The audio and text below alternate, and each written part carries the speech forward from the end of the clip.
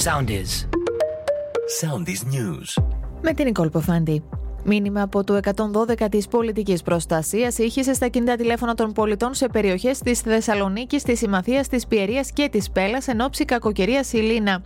Το μήνυμα προειδοποιεί τους πολίτες για την επέλαση της κακοκαιρίας. Σύμφωνα με τις μετεωρολογικές προβλέψεις, από το μεσημέρι θα φέρει ισχυρές καταιγίδες και θυελλώδεις ανέμους.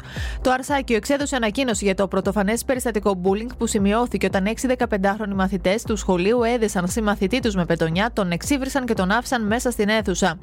Στην ανακοίνωση, το σχολείο διευκρινίζει πως θα κινηθούν οι πειθαρχικές διαδικασίες ώστε να διερευνηθεί η ευθύνη των εμπλεκόμενων μαθητών.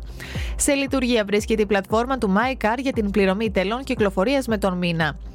Ανεβάζει τους τόνους ο Ρετζέπ Ταγιίπ Ερντογάν εν ώψη των εκλογών της 14ης Μαΐου στην Τουρκία. Εξαπέλυσε σφοδρή επίθεση στις Ηνωμένες Πολιτείες με αφορμή την συνάντηση προημερών του Αμερικανού πρέσβη Τζέρι Φλέικ με τον επικεφαλής της Συμμαχίας της Αντιπολίτευσης και του Προέδρου Κεμάλ Κιλιτζάρογλου.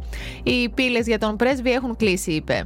Ακολουθήστε μας στο Soundis, στο Spotify, στο Apple Podcasts και στο Google Podcasts.